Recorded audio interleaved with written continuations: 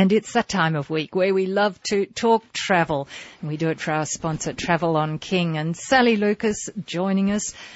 Hello. Hello, how are you? Long time no see. And, well, it is. But the US of A, what a great subject for today's program. Exactly, and we haven't talked about the USA for a while, but I mean, it is a wonderful land full of interesting places when you think about the national parks alone that they have there and how a lot of them are so vastly different, you know, from petrified forests to lush forests to, you know, the statues of the presidents and, you know, you could go on. I mean, Wyoming, Grand Teton National Park, the Grand Canyon National Park, all those areas which are well known. Yellowstone, of course, which is famous for its spouting, and Yogi Bear, of course, if he does really exist. So, yes, you've got wonderful national parks. And the first national park to be gazetted, I guess is the right, or signed into law, was done by Ulysses Grant, the president, in 1872, and that was Yellowstone. And eventually then Sequoia and Yosemite in 1890. So, interesting parks and a huge country. I mean, its population is about 319 million. And we don't often think about that. We've only got 23 or thereabouts, which is sort of almost the region of Los Angeles, not quite, but I think LA and its regions are about 17 million. And the area of the United States is at least as big as Australia's area too. Exactly. So, and people forget. So you can't do it all in one hit. It's like when you say you go to Europe and you can't do all of Europe in one hit. You can't do all of America either, unless you're like a backpacker or someone on extended time, or you're motorhoming it and taking your time. But certainly you can cover some of the salient points and areas depending on what your interests are, because it does cover all interests, you know, whether it be coastal with California, Huntington Beach, Venice Beach, you know, you've got LA with its, you know, wonderful stars, Walk of Fame, Grauman's Chinese Theatre, the Hollywood Homes, Rodeo Drive, which for the ladies is great for shopping. Then you've accessibility down, of course, to Anaheim to do Disneyland. Then a bit further down you can go to San Diego, which has got the wonderful Marine World Park down there. Inland, of course, you've got Vegas, which, of course, is an incredible city in itself. And not too far from the coast? Not really. I mean, you can drive there if you so desire. And actually, along the way, there's some great second stores for the ladies as well, where you can get some wonderful bargains. There's a theme here, Sally. There's a theme here. Well, you know, it's quite inexpensive to buy clothes in America. Even though our dollar isn't great at the moment, I'm still sure you'd find yourself a bargain. And, of course, Vegas, you've got your shows, you've got your entertainment. I mean, you can just walk down the main drag and just listen to people or watch people watch, even if you're not into gambling or you know, but there's still plenty to see and do. There's fountains, you know, working. There's all sorts of things outside the hotels happening. And then, of course, you've got that proximity to the Grand Canyon, which to me, if you are going to Las Vegas, you cannot not go to the Grand Canyon. I mean, to me, it is a wonder of the world, and it's something I've seen a couple of times, quite fortunately. Once when it was snowing, which was remarkable, and once when it wasn't. So, and there's so many different ways you can go in there. Going in by road, again, unless you're on a touring holiday yourself, I wouldn't recommend, because it's such a long day. It's a good 4.5 hours in and back out. So you're really not going to get quality time there. Flying is the best option, really, whether it be fixed wing or helicopter. Go early in the morning if it's at a warm time of the year, because you get the hot air rising from the bottom of the Grand Canyon, which can make for a very bumpy experience if you're not used to flying in small planes. So earlier the better. If you can get up and get away by 6 o'clock or something, be in the air by 7, that's a great option.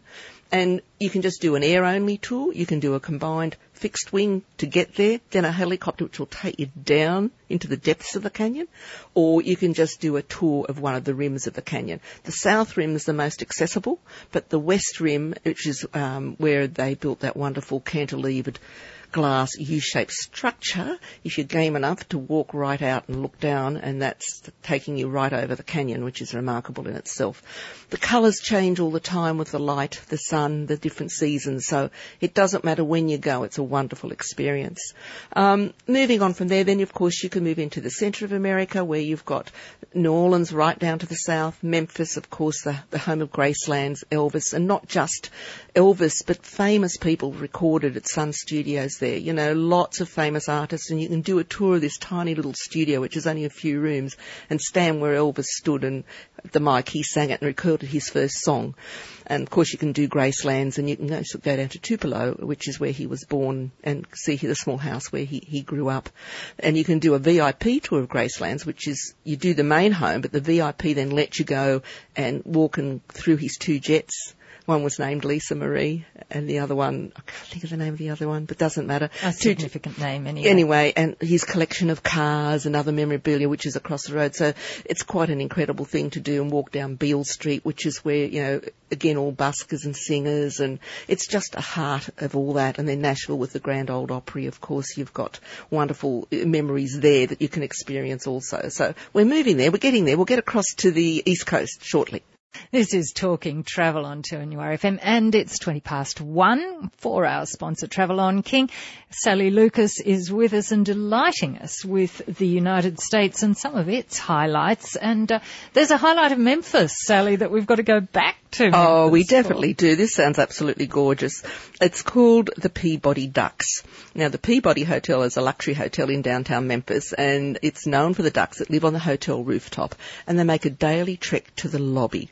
And this dates back to a custom from the 1930s, when they had ducks there. I don't know why they originally had ducks, but they had duck decoys, that's what it was, in the hotel fountain. Then the guests loved the idea, and then since then they got real ducks.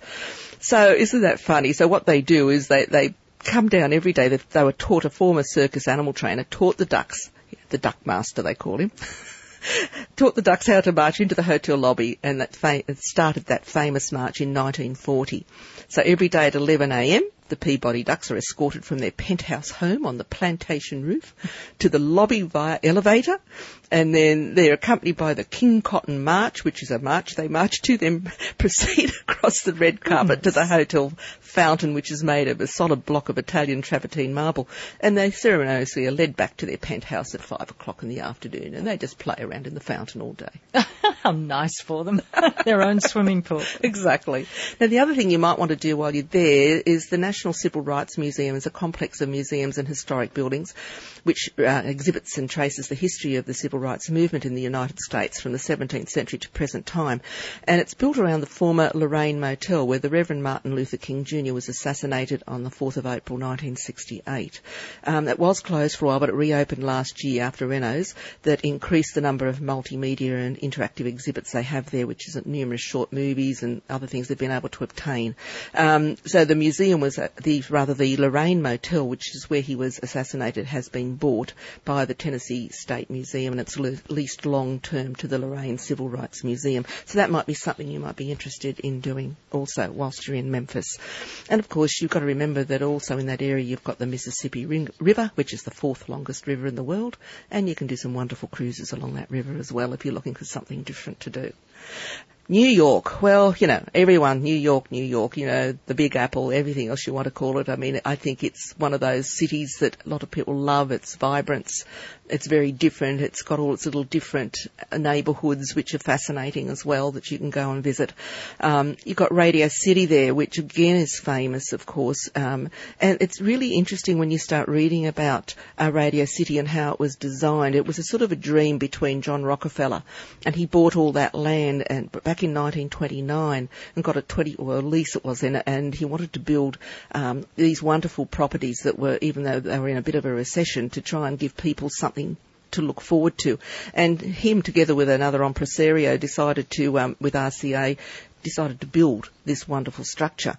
And they say still that if you pass through the lobby and enter the grand foyer, that it's just one of the most amazing, elegant auditoriums in the world, and its elegance, you know, it glitz, it's everything. And he designed, the designer, more than 30 separate spaces in it, including 8 lounges and smoking rooms, each with their own motive. He did all sorts of, you know, tributes to other people in art, science and industry, and everything was there. Like, he did engage artists to create murals, wall coverings, sculpture, special drapes, carpets. It's got the biggest gold curtain in the world that goes up and down, which is just remarkable in itself. So it is quite a structure, and it is still the largest auditorium of its kind in the world. So you might want to go there, and you can do a tour of that as well. And the Rockettes, there's always been a group called the Rockettes at Rock City. Many famous artists have played there and still do, and they still often have, not as much as now the premiere films so much, but certainly musical artists. So that's something you might want to do in New York. Also, you might want to visit Strawberry Fields Memorial, which of course was the memorial to John Lennon after he was assassinated outside the Dakota Building on his would have been his 45th birthday on October 9, 1985. And the Dakota Building is right opposite the park where you can go and visit this memorial, which is apparently quite lovely. And there's a lovely mosaic in the style of a Portuguese pavement and lovely woodlands and gardens all around it. So if you're sort of interested in the life of John Lennon, then you might like to go and do that. And there's a guy, one of the best known visits was a guy called Gary Dos Santos, who was a fan of the Beatles, and he's called the mayor of Strawberry Fields. And he decorated the memorial in circles of different flowers and objects, and he spends a lot of time looking after that, which is interesting too. Times Square, of course, enough said about Times Square. You've just got to go there and have a buzz and go to a show on Broadway or whatever. Empire State Building, you've got to do that. Statue of Liberty, you've got to do that. Staten Island, I mean, there's so much. Now, with the Statue of Liberty, you don't have to go right up into the crown. But if you do, be reminded, it's 354 steps in a cramped enclosed space with high temperatures. There's not much air. And they're only about 48 centimetres wide and a shallow and taper at one end. So they were saying that you must be able to climb up and down 354 steps unassisted. So anyone with any health issues, high blood pressure, claustrophobia, etc., shouldn't do it. Think about it first. Think about it first. You can also visit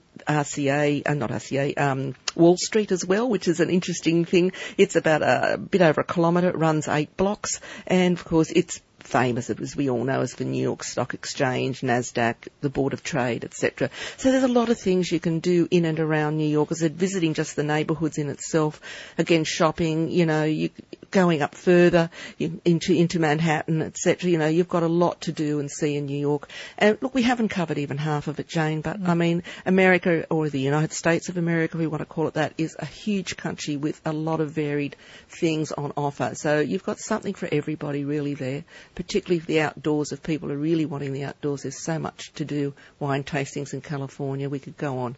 There's lots to do to cover all tastes. Thank you, Sally Lucas. Thanks, Jane. And we'll be talking travel again next Friday after the 1 o'clock news on 2NURFM.